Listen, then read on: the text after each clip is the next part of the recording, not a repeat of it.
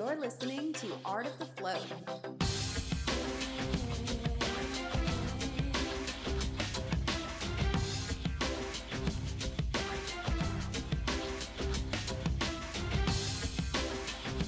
Welcome to Art of the Float, where float centers thrive.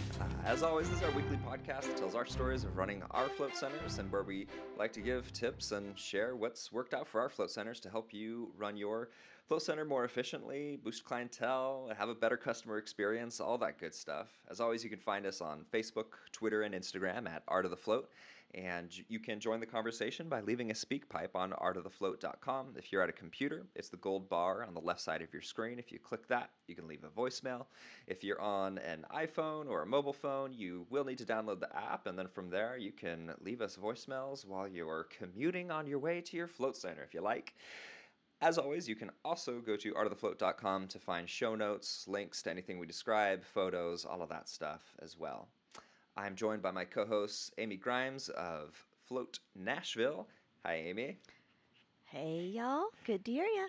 And I'm also joined by Lance of the Float Shack in Red Deer, Alberta, Canada. Hey, everyone. I also want to give a shout out to Floataway. They're a sponsor that's been with us since the beginning. They've also been working in Tulsa, Oklahoma. Obviously, we're speaking with Justin tonight, and Justin's very happy with what they're doing. One of the most exciting things recently, actually, Colin spoke about at the Float Conference, was getting the tiny vibrations that can come from you're not quite sure where under control through the vibration pads that he's designed that go underneath his float tank. It's not something that he wants to keep specifically to his float tanks, but he just wants to improve sound quality in people's float centers. So check them out at www.floataway.com. So getting right to it, I want to get to our interview with Justin. So this might be a little bit shorter than our usual amount of time that we chat about our weeks, as we always find ourselves getting into so many interesting things. But Amy, you mentioned right before the show that you did an annual flotation celebration. Yes. What is that? So this is my favorite time of year. Basically, it's how we celebrate being in business and for celebrating the privilege of serving our community. So basically what it is, like everything we seem to do around the float, around Float Nashville, is we are hooking up with a local nonprofit, which actually Mark, my business partner, happened to help start about 21 years ago now. And they just happen to serve the community that we are in. I mean, directly serve the people of the community that our float center is in. And they have this wonderful program called Christmas with Dignity. Basically, they stock a store, and the families that they serve in the community can come in and purchase gifts for their kids that are involved with the after-school projects at pennies on the dollar. These are families that don't have the money to normally give a really exciting Christmas to their kiddos. So basically what we do is for people who bring an item off the wish list for the Cottage Cove Christmas with Dignity, we give them a really super low-cost float.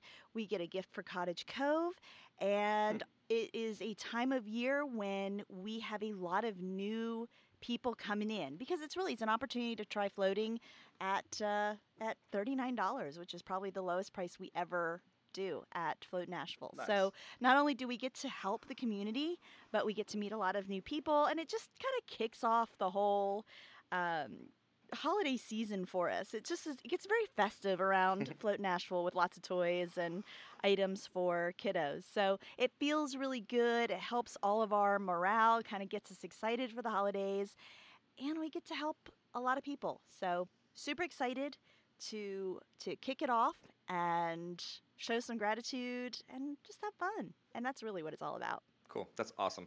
That's awesome, Amy. I love that.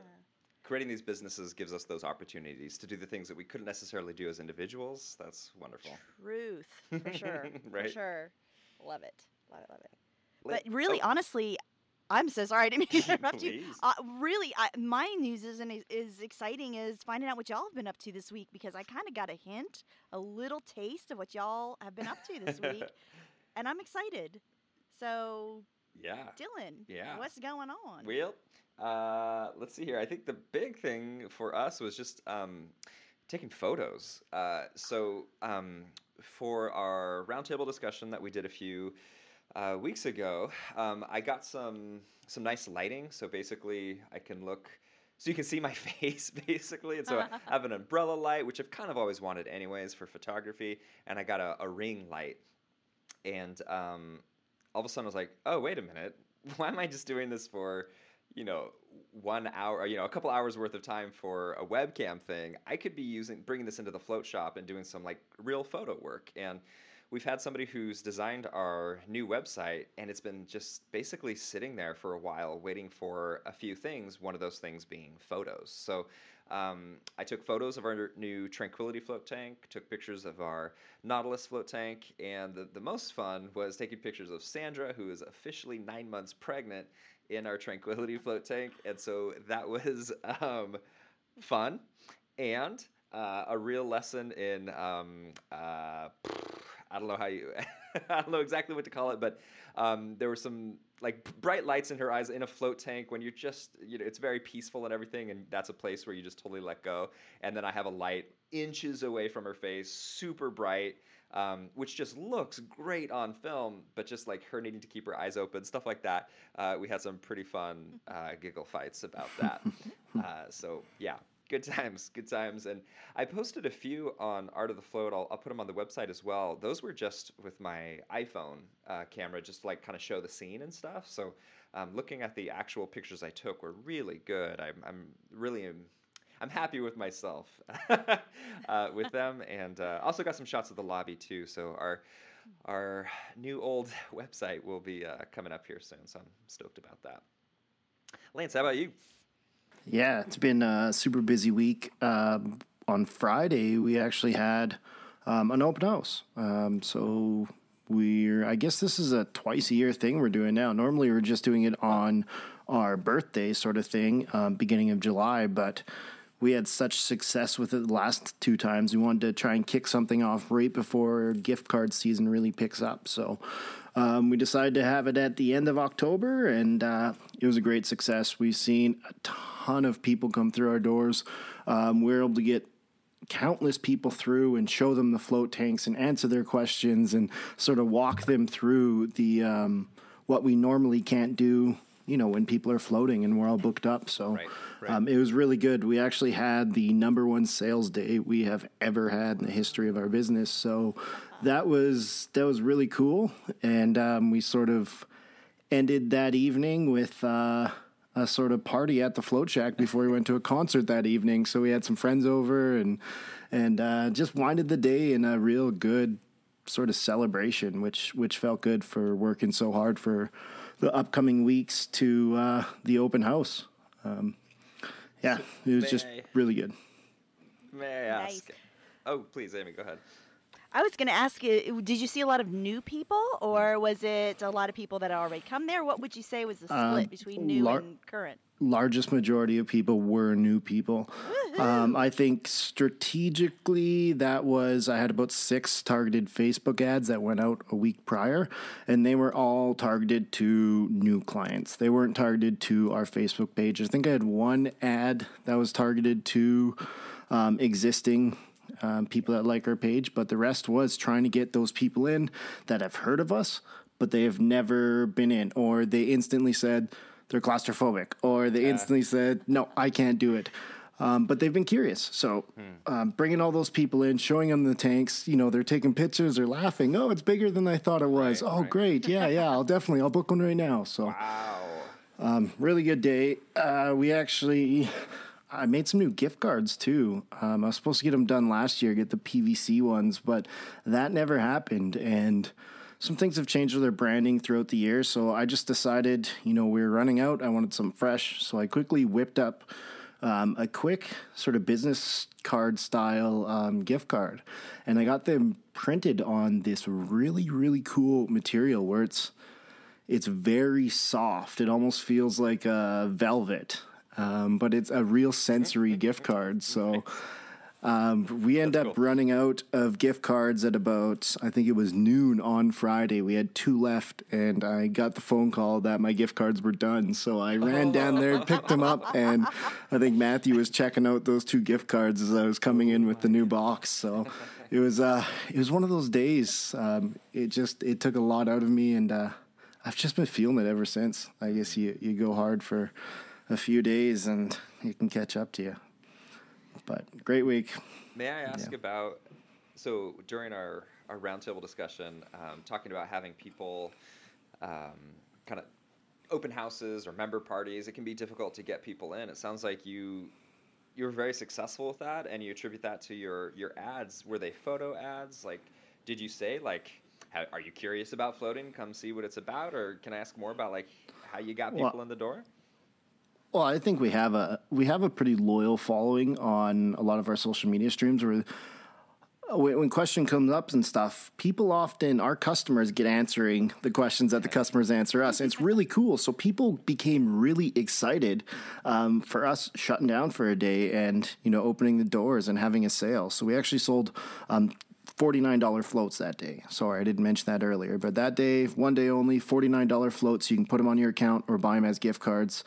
But we also promoted our intro pack, which I think we sold, the most of those, which that wasn't even on sale. It was, it's a good deal. And sold some memberships too, I think, including a couple of yearly memberships. So, you talked about asking questions, like, are you curious? I attribute social media, one of the biggest ways to engage with your clients is by asking a question, by narrowing down your market by your intro statement. So, have you ever seen a float tank? Something like that, where you're someone who maybe have seen a float tank, they may be interested by that, but if they haven't, they may also be interested in that. So, almost every post I do, I start by asking a question, and that post is usually related to what that question is. Sure. Just being really consistent. I did a couple live videos, a couple recorded videos, and email list. Matt sent out an email, and just a few random targeted posts. So sounds great. Sounds like you guys tackled that thing very, very professionally. Did you also discount online, or did you have to be there in person to get the discount? Just in person. Cool, nice. I haven't really pushed online very much, but that's one of my targets this year for gift card season is to push gift cards a lot more online. And it's just so much easier at your place of business. So good. Yeah, that's what I'm hoping for. I still want to be crazy at my business because I want to be crazy online and crazy in my business. I'm just hoping I can push both. Yeah. I'm not going to oppose people coming in and wanting to buy gift cards. I have some pretty cool ideas. Yeah, I got some pretty cool ideas on how we're going to present our cards too, in some unique boxes and envelopes and stuff like that. So I'm going to be really excited to show you guys some of the interesting ways we're presenting our gift cards this holiday season. Very cool. Next week we're going to have somebody on who is opening their float center very soon, and so I think they'll be interested to hear about your marketing ideas here. We should delve more into that. We just want to take a moment here to give a shout out to FloatHelm. That's the software that we use at the Float Shop to schedule, my goodness, they do so much. Schedule employees, schedule floaters coming in, also using project software that's built into FloatHelm. One way that we use it is for each float tank that we just have a maintenance list. So if anybody notices that something that needs to be improved on a day that we're closed, it just ends up there, ends up in my inbox, and I'm able to either do it myself or delegate it out to somebody else. I mean, that's just one of the small little ways that Helm makes your float life so much easier. You can check them out at floathelm.com. I want to get Justin on here. So let's go ahead and bring him on. Justin, welcome to the show. How are you doing? I'm doing great. How's everyone doing? I think we're all pretty good. Good. Really happy. Getting ready for the holiday season, but we're all good. Cool. There's so much that we want to talk to you about and go deep into a lot of information, what's going on at Liber and everything. But for anybody who doesn't know who you are or what Liber's all about, can you give a little primer on what your story is? Well, we're out here in the middle of nowhere, Tulsa, Oklahoma, and as far as I know, we're really the world's only float research laboratory trying to understand how this amazing technology works in both the body and the brain. Mm-hmm. And then eventually our goal is to really translate that into how this could help people who are suffering from psychiatric conditions and my focus is really people who suffer from stress and anxiety. Mm-hmm.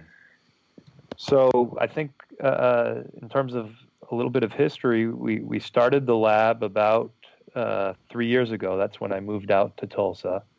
And it took us about a year and a half to finish constructing the float clinic. It's comprised of 2 flotation pools, specialized for research purposes.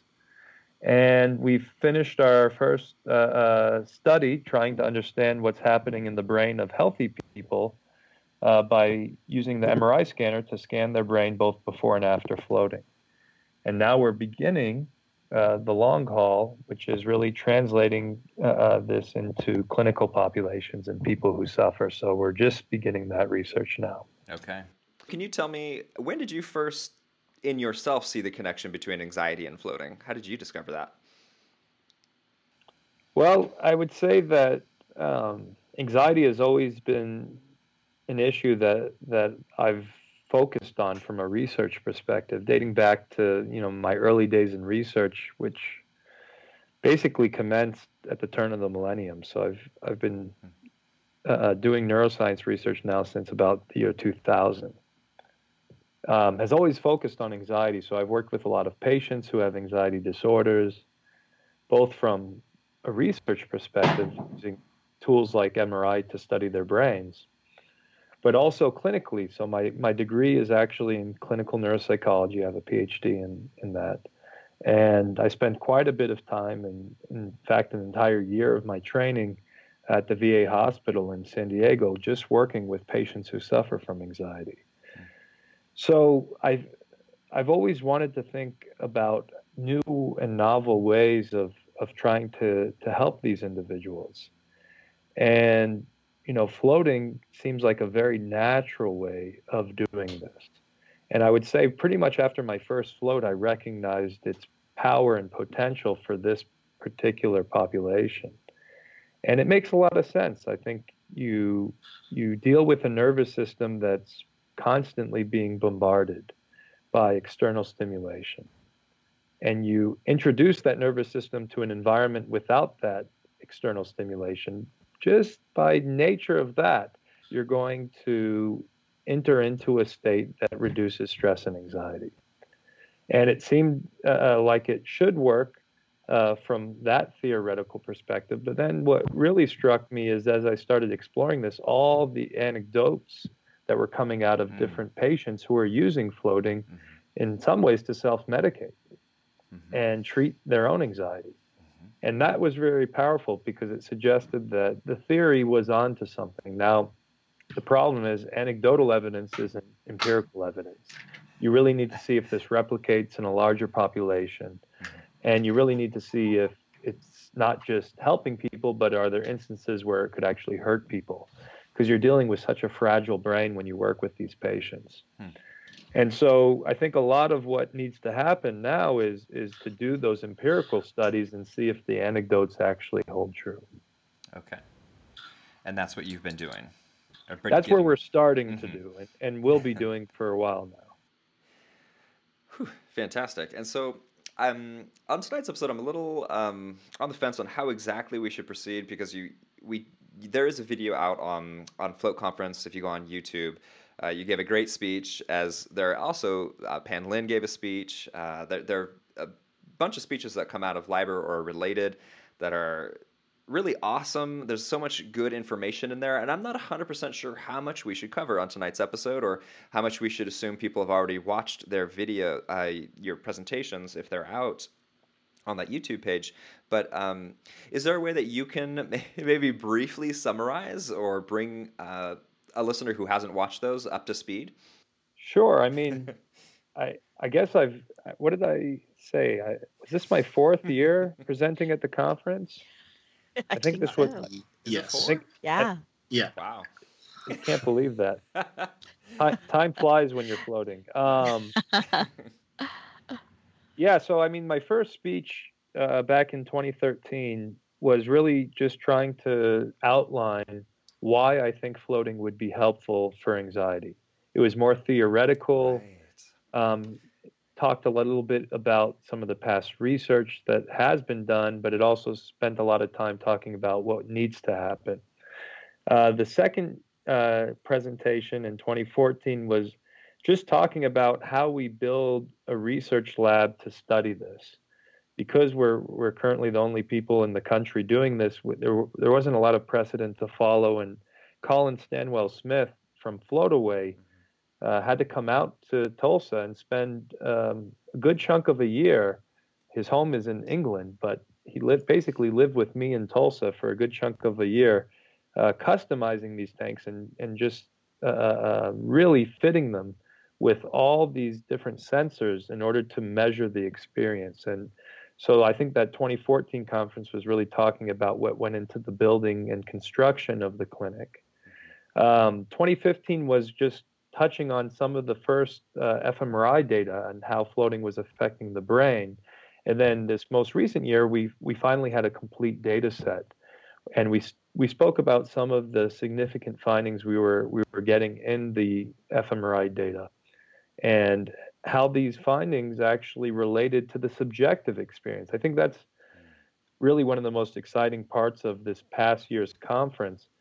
Not only were we seeing these changes in the brain, and not only were these changes specific to floating and not our active control condition, but they were relating to the subjective experience of reduced anxiety and enhanced serenity. And that was really exciting for me because it suggests that we're tapping into the mechanisms of this very profound subjective experience. And so we'll see. You know, we're still, I would say, just scratching the surface in terms of the data that we have. And over the next year, we're going to hopefully have all this data finished being analyzed and the papers starting to trickle out. Okay, cool. So that will be exciting. But yeah, we're finally building up steam here now that the construction's finished, now that our first fMRI study's finished, now that we're beginning clinical research. I think if I could use the analogy of a car driving, the first years we were just puttering along. And now we've built up steam and things are really starting to roll. And you can feel free to pat yourself on the back on this one if you'd like to, but this is happening a lot. This is happening quickly as far as the realm of research goes. Would you agree with that? Absolutely. The construction of a float center, gaining the data, breaking it down. I mean, had I tried to do this any other institution, and I was actually thinking about other places, and there's one other college that was recruiting me quite heavily, and I was thinking about it. I don't think I would have been able to do it at this pace. A typical institution, it takes a year or two just to start construction because you have to go through a hierarchy of people to sign off on it. Liber, we started construction within 6 months of me arriving. So it's just a level of efficiency you couldn't get at any of these larger institutions. It's one of the nice parts of working at the Laureate Institute for Brain Research. It's a small, nonprofit research institute, and it doesn't have a lot of red tape, and it doesn't have a lot of hierarchy. So it allows us to function at a much more efficient pace. Got it. Can you talk to me about my new favorite topic, the default mode network? That's right. Well, it's a fascinating question. It actually goes back a little bit to the early days of John Lilly and Jay Shirley philosophizing about what is floating. The original questions that inspired Lilly and Shirley to sort of come up with the original float tank were about what happens when the brain goes into a state of rest. What happens when the brain's not being stimulated by things like vision and hearing? If you remove all forms of external stimulation, does the brain just go to sleep? Does it go into a state of coma? Do you cease to exist? And these were the questions that really got floating started over 50 years ago. And the default mode network in some ways is related to that, because when functional neuroimaging started, in the 1990s and really in earnest in the 2000s, we were really interested in what happens when the brain does something. So when you show the brain some interesting picture, what happens to the visual cortex? Or when you hear sounds, what happens to the auditory cortex? And typically, when you do functional neuroimaging, you have an active task where you're doing something, seeing something, hearing something, and you compare that to a non-active task where you're not doing anything. Typically, on an fMRI task, you're just like looking at a screen and doing nothing during those off periods. Mm-hmm. And so when you analyze for what's happening in the brain, you take the on periods and you compare it to the off periods. And what was happening is pretty early on, late 90s, early 2000s, all the neuroscientists doing this research were realizing that the off periods had a tremendous amount of activation. And they're like, what's going on here? And it's always the same areas. Why are these areas activating when they're doing nothing? And so then the concept of the default mode really became popular because what they found is there's a network of regions that are on when you're doing nothing. And they called it well, good question. Called it the default mode. Other people call it, the resting state. But it suggests that there's a lot of things happening in the brain that are occurring in the background all the time. Even in young children. I mean, the default mode is so ubiquitous. They've seen it in infants. So, Dylan, your baby right now has a vibrant default mode, I guarantee you. Okay. And it seems to be an important state, and they're not sure exactly what it represents. They're not sure of the exact function of it. Mm-hmm. But what we do know is it's there all the time, and it's percolating behind the scenes, and it seems to be most active when you're not doing anything. A couple other things we know about the default mode. It's highly active during self-oriented thinking.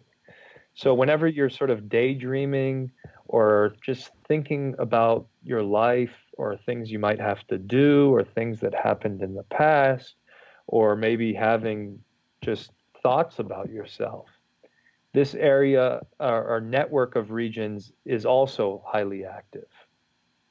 So it seems to be involved in things like rumination and mind wandering. Okay.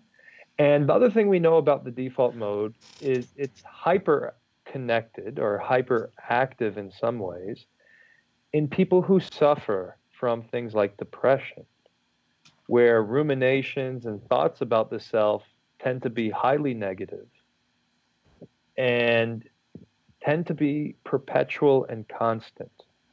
So you take a case of pretty severe depression. This is somebody who is in a perpetual state of self-oriented thinking, and it's all about the things they can't do, all about the hopelessness and helplessness of life, how inadequate they are, how problematic their life is. And what they find in their default mode is that the hubs of the default mode, especially the medial prefrontal cortex, are in a state of hyperconnectivity. And that seems to be related to this enhanced sort of self-oriented thinking that goes wrong, it becomes dysfunctional in states of depression. Okay. So that's kind of a little overview of the default mode. I think we're still learning quite a bit about what it's doing, about these brain regions, but it's probably one of the most reliable effects you will see in any functional neuroimaging data. Okay. When you're doing nothing, this set of regions comes online. And when you're done floating, that is reduced. Is that true? Well, that's what we found. It's a really fascinating finding. What seems to happen is the anterior hub of this network, an area of the medial prefrontal cortex, seems to reduce its connectivity with all the other regions of the default mode. This includes areas like the posterior cingulate and precuneus, but also areas like the intraparietal cortex and other areas of the frontal lobe as well. And so this primary hub of the medial prefrontal cortex does seem to shut off its connectivity with other regions post-float. Okay. And what's fascinating is this wasn't happening in a more simple state of relaxation where we had people just rest in a very comfortable zero gravity chair with the lights off. So it's specific to the float pool and doesn't seem to transcend the float pool into other basic states of relaxation. Okay. And just as an aside, that's also been something I've really enjoyed since the Flow conference from your speech was the difference between chair rest and float rest is, as a business owner, I am so happy there's a difference between those two. I really wanted to see that in a measurable, statistically significant way. And so, yeah, that's great. We had a team from Nike in the float shop a few days ago. Probably should have brought that up at the beginning of the show. And they were talking, it was kind of percolating up. Like, is there really... What if you just sat in a quiet room for 90 minutes? I could see that question was about to come up. So I was able to get ahead of the curve and direct them towards, your speech, and also just some information about how there is a markedly different effect from being in the float tank rather than being in a super relaxing chair for 90 minutes in the dark. So I'm excited about that. So yeah, it's important. I think, the control condition in some ways is just as important as the active float condition, because you really want to try to understand, how is this operating differently than what you could get pretty much anywhere else on your own couch, in your bed, in your bathtub. Mhm. And at least from our first experiment, there does seem to be some pretty systematic differences. If I can get, I don't know if this is, it might spark some controversy. I don't know exactly, but there's a drug that I believe you referenced at the Float conference that has a similar effect. And do you know what drug I'm referring to? I don't want to say the name because I think it might be the wrong name, and I want to. I'm not sure. Is Are you talking about the anti-anxiety Yes. medication? Yeah. Is it diazepine? Is that the right name? If I'm remembering the slide correctly, it was probably lorazepam or Ativan. Ativan. Oh, Ativan? Is that right? I Yep. think it might have been Ativan. You could probably say any We're name gonna of a find drug, out. and I would. Okay, thanks. Yeah, right. So basically, I just want to. I've noticed some float centers are using that as an endorsement of floating, and I know the care of what's going on in the research facility is incredibly important to you, as it is to all of us. What kind of things can we be talking about? What kind of things can we be claiming? I know nothing is published yet. So, you did say certain things at the Float conference. So can we repeat those things? Like, how much is it like, on Float, I was going to say facility, Float Collective, behind the scenes, can we share these ideas? And how much should we be talking about that to our customers? And one of those things being, this may provide the same benefits as an anti-anxiety medication without some of the detriment or side effects. I think, it's a little premature to make those claims. I would say that, first of all, we don't have a very clear grasp of how anti-anxiety drugs are working in the brain, period. We know the neurochemicals that they're working on, the neurotransmitter systems. But in terms of the brain regions, we're still just scratching the surface there. So it would be very hard to say that floating is having the same exact effect as an anti-anxiety drug. Okay. The other thing that we haven't done yet is the people who take anti-anxiety drugs are people who suffer from anxiety. And we haven't done the seminal study, which is really take a group of anxiety patients who are being treated with anti-anxiety drugs and take that same group and instead of having them take their meds that morning, have them float. Right. And get a head-to-head comparison as to whether floating is doing something systematically different than the anti-anxiety drug or the same, or is it a matter of degrees where one works a little bit better than the other or is more powerful than the other. Mm-hmm. That study would be the important study to be done in order to make the claims that maybe some of the float centers are making, which is to say that floating is doing something better than an anti-anxiety drug or the same as an anti-anxiety drug. So I would say it's premature to make those claims at this point. I think we have some preliminary evidence that it might be hitting the same systems. And I think, that preliminary evidence happened in healthy brains. Right. So let's wait till we do the research with anxious folks and wait till the proper comparisons are done before we make those sorts of claims. Awesome. Thanks for sharing. That might be a good segue to ask, where are we at now? I think at the time of the Float conference, we had a complete data set. So what's happening today at LIBOR this week, this month? Good question. Well, Pan Lin, Dr. Pan Lin, Yeah. who gave an excellent presentation about the default mode, is rapidly working up the complete data set. So we have now finished that study. We went from 40 people to 55 people. So we made an even larger study. Awesome. And he's cleaning up the data. It's amazing how much work goes into just the cleaning of the fMRI data. Oh. And he's finishing the complete analysis. And, our hope is by hopefully the end of this year, we will have a paper submitted to a very high-profile journal. I won't say the name yet. Did you say by the end of this year? Yes. Wow. Okay. Nice. So that is forthcoming. The peer review process is arduous and painful. I've been through it many a times, but a little bit of luck, by early next year, we're going to have the first official Float fMRI paper in press. How long does the peer review usually take? It all depends on which journals. I've submitted to journals that take over a year, which is horrible.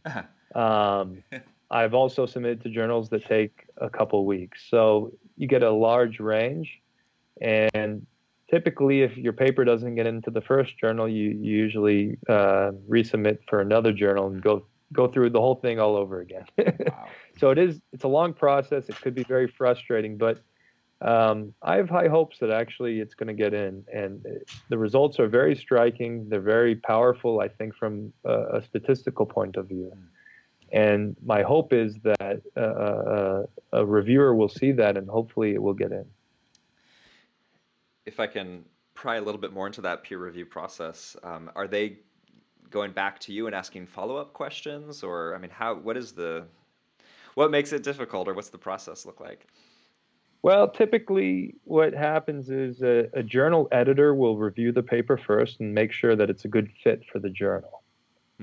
And so long as they believe that the paper has merit and could be a good fit for the readership of the journal, they'll then initiate the peer review process, which usually means they'll send it out to anywhere between 3 to 5 experts in the field.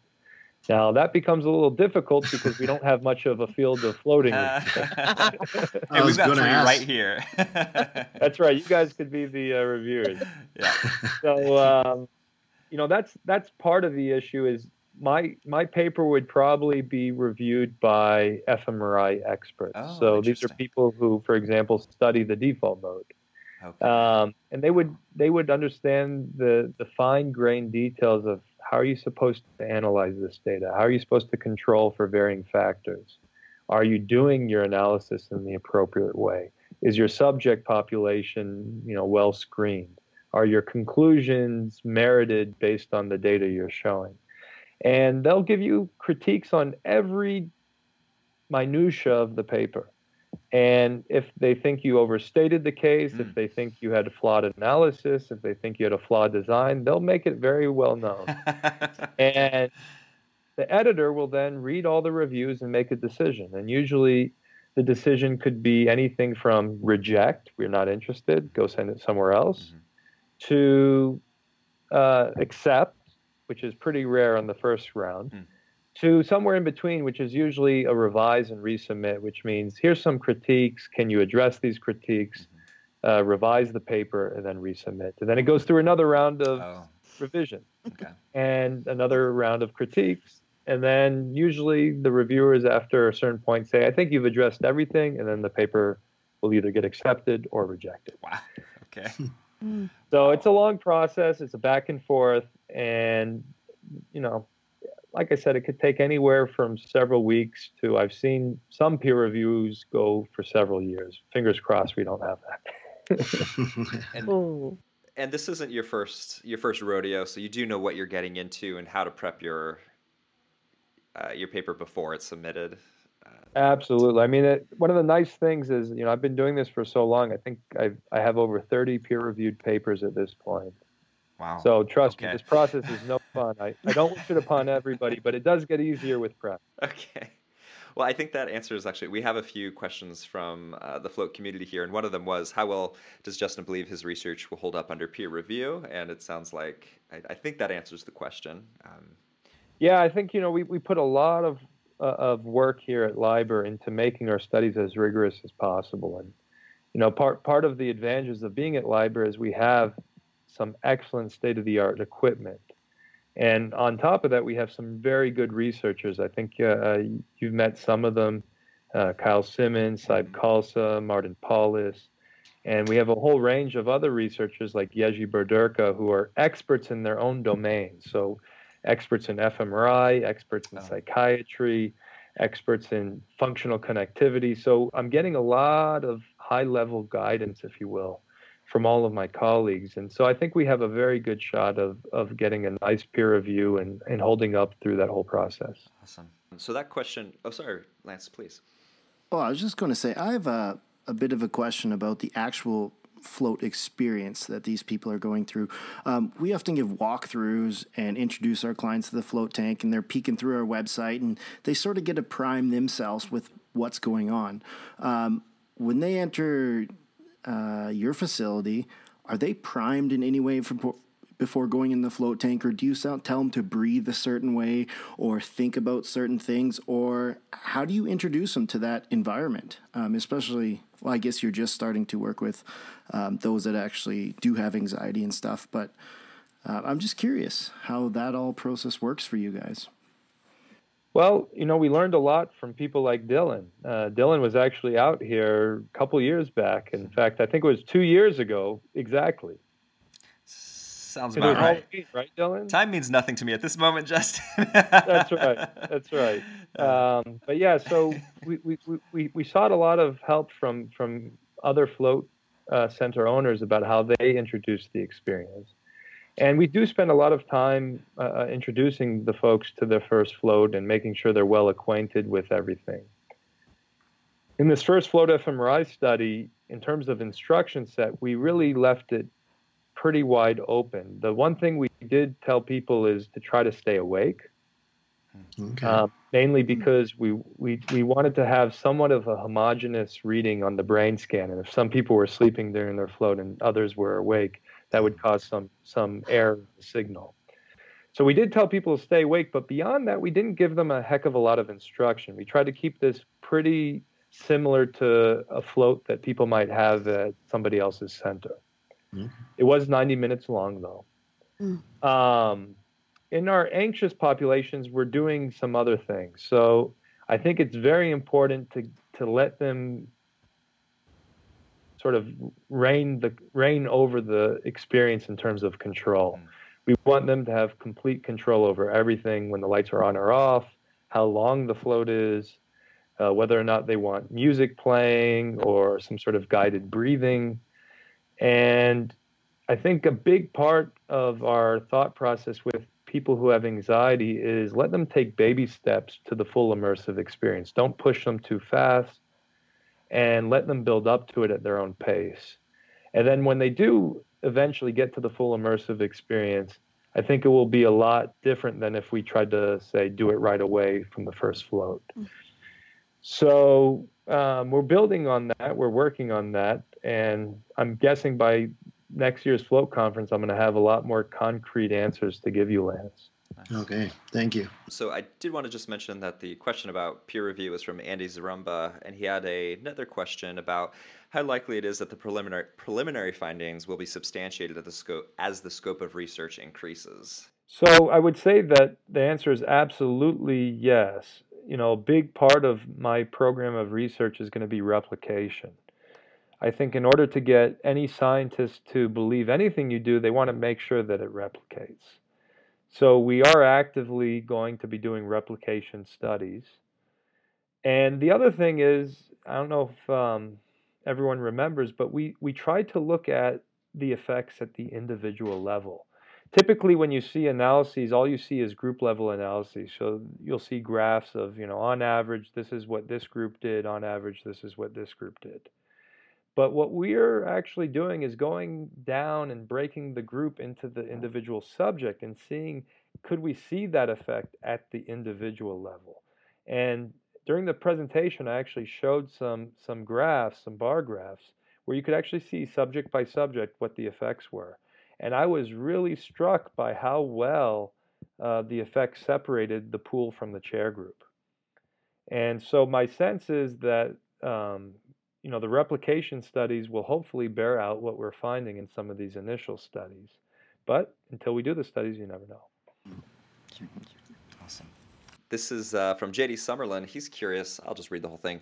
I'd love to find out if there's any action we can be taking to urge acceptance of float therapy by the insurance industry, health-saving programs, etc. I know his study results will be huge in getting us there eventually, but surely there's something we can be doing to help it along as well. Is there something we as float centers can be doing to help insurance or wellness programs? It's a great question, and unfortunately, I think at this early juncture, it's going to be an uphill battle. A big part of how insurance companies decide what they will actually reimburse for is based on research studies. They want to know that something is clinically effective for whatever the disorder of interest is. And the way they typically determine that is based on randomized clinical trials, or RCTs. And unfortunately, there hasn't really been much in terms of RCTs and flotation. There just hasn't been enough researchers, and most of the research that was done happened in a time period where RCTs weren't really happening yet, or at least not very commonly. So it's incumbent upon us as an industry to do these RCTs in a proper way and show that for whatever the ailment, floating is having a significant effect, and it's having an effect above and beyond what you might get from, say, placebo. That's important. And if you could establish that, then I think you could get insurance companies on board. Now, one RCT, of course, is never enough. Typically, if you want a treatment to be considered legitimate, they want to see at least 2 or more RCTs, and typically at different laboratories to make sure it's not some idiosyncratic effect to that specific laboratory. So it's going to be an uphill battle, but my sense is, these are the studies that LIBOR is interested in pursuing. Okay. And over the next few years, we're going to be conducting some of our first RCTs with anxiety. And pending those findings, I think we could revisit that question and ask, can we make a solid argument to an insurance company that this is something that should be reimbursed? Okay. Now, that's one aspect. The other aspect you spoke about is wellness, and Obamacare and the Affordable Care Act has a significant section in there for wellness and preventative care. And I do think there could be some push from the community to try to fit floating in amongst other forms of wellness, say yoga or meditation or acupuncture. And there, the burden is a little bit less. I don't think you necessarily need the full-blown RCTs, replications, and so forth to get a reimbursement for some of these more wellness preventative care treatments. But I do think it's going to take a huge push to sort of get the industry to budge in terms of insurance. But we'll see. I think it is a goal of mine, of course, that if the findings bear out the hypotheses, we're going to hopefully one day, maybe 5, 10, 15 years from now, be able to say, yes, we can reimburse for flotation, and yes, a doctor could write flotation down on their prescription pad and hand it to the patient before they hand them a drug. That's amazing. Now, if that was to happen, this may be a little bit out there, but there's a movie coming out in, I think, next year, and it's called A Cure for Wellness. and it really portrays, I guess, some aspects of the floating world, I guess you can say, because it's not really float tanks, but it perceives it and looks like a very scary and dark way. But in the Float Collective, throughout conversation, some people feel that this may be some sort of pushback from pharmaceutical companies, since if floating is to grow and all these people start using it as a powerful tool for anxiety, do you think there's going to be pushback from the pharmaceutical world? Well, I know it's somewhat of a conspiracy theory at this point. I know of no information to suggest that any pharmaceutical companies even know what floating is. Okay. But I think it's a worthwhile question to ask, because let's talk about some of the things floating could help with: pain, sleep, anxiety, maybe depression, right? Now let's talk about the medications that are the most prescribed medications on earth: sleep medications, pain medications, anxiety medications, and antidepressants. So if you add up the amount of billions and billions of dollars that goes into those 4 lines of medication I just spoke about, and you could show that floating is having a similar effect when it comes to improving sleep, reducing pain, reducing anxiety, improving depression, well, now I could see pharmaceutical companies opening their eyes and saying, "Oh my God, there goes our bottom line." But we're still a ways away. I don't think we're on the radar screen yet. But I could tell you, if we could show any change in those domains that I just mentioned, that's big news, because all of those medications are overly prescribed and they're highly addictive. They cause a lot of side effects. And to be honest, some of them don't even work. Not it's a little bit off topic, but one of the other hurdles we have with the insurance companies is, unless we can prove that it's so much better than the drugs, insurance companies are always going to go for the cheaper option. Or at least that's been my experience. And if they have to reimburse floating at a higher cost, they're going to fight. Well, too. we'll see. I think, these drugs, for the most part, were sometimes discovered serendipitously. And these companies, market it for one condition, and then next thing you know, they're going to market it for a dozen other conditions. And the effects, I've looked at some of the basic studies and meta-analyses, and they're not that much better than placebo, to be honest. So just to give you some concrete examples, SSRIs, selective serotonin reuptake inhibitors, for example, which are the most ubiquitous treatment for depression now, and also anxiety. There was a chunk of studies done by pharmaceutical companies that never got published. And the reason they never got published is because they didn't beat placebo. So I'm not saying that these drugs don't work. There clearly are quite a few studies where they are beating placebo, but it's not a huge effect, you guys. And it doesn't always provide that magic bullet that people are hoping for. And in fact, 50% of people who take these drugs aren't really finding it that helpful. So when 1 out of 2 people isn't really getting a lot of benefit, that's a large chunk of the population that's finding these drugs to be lackluster. Not helpful. Okay. So That's good. my thought here is to know. Maybe we could do some head-on-head comparisons between flotation and the drugs, and see. Let's put them into the same battlefield, and really see, what is floating doing? Is it doing something as good as these drugs? Or maybe it's doing something even more effective than these drugs.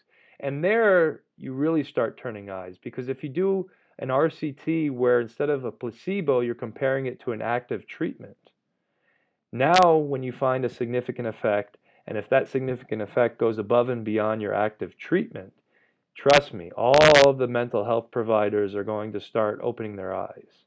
But those studies, are a little riskier to do because you, of course, have the other end of it, which is you don't find anything, or you find that it doesn't work as well. But I think it's a risk worth taking because, to be honest, we're in this cultural milieu, if you will, where we're totally over-medicating society, and we're doing it with drugs that really aren't that great.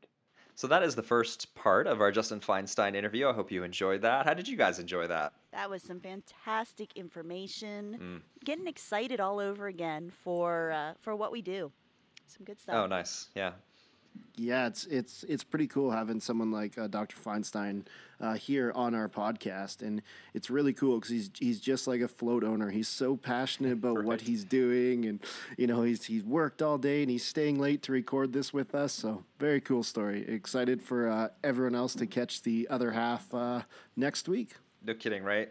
I think like sometimes we ask a question and I think it's going one direction and we end up just I don't know, doing a whole 180, and where he takes things I find very interesting. And like you said, we'll hear more of that next week as we keep diving deeper into LIBOR, floating, and the future of float research. And as always, guys, don't forget to check us out on Facebook, Instagram, and Twitter at Art of the Float. And if you make your way over to our website, you can click the bar on the side and leave us a speak pipe. It's a fun little voicemail where you can share your message on the podcast. So awesome. Thank you, Lance. Thanks to everybody for joining us. Thanks to Justin. Again, we'll pick that up again next week. Remember, there's an infinite amount to find in the presence of nothing, so spend some time there. We'll see you next week.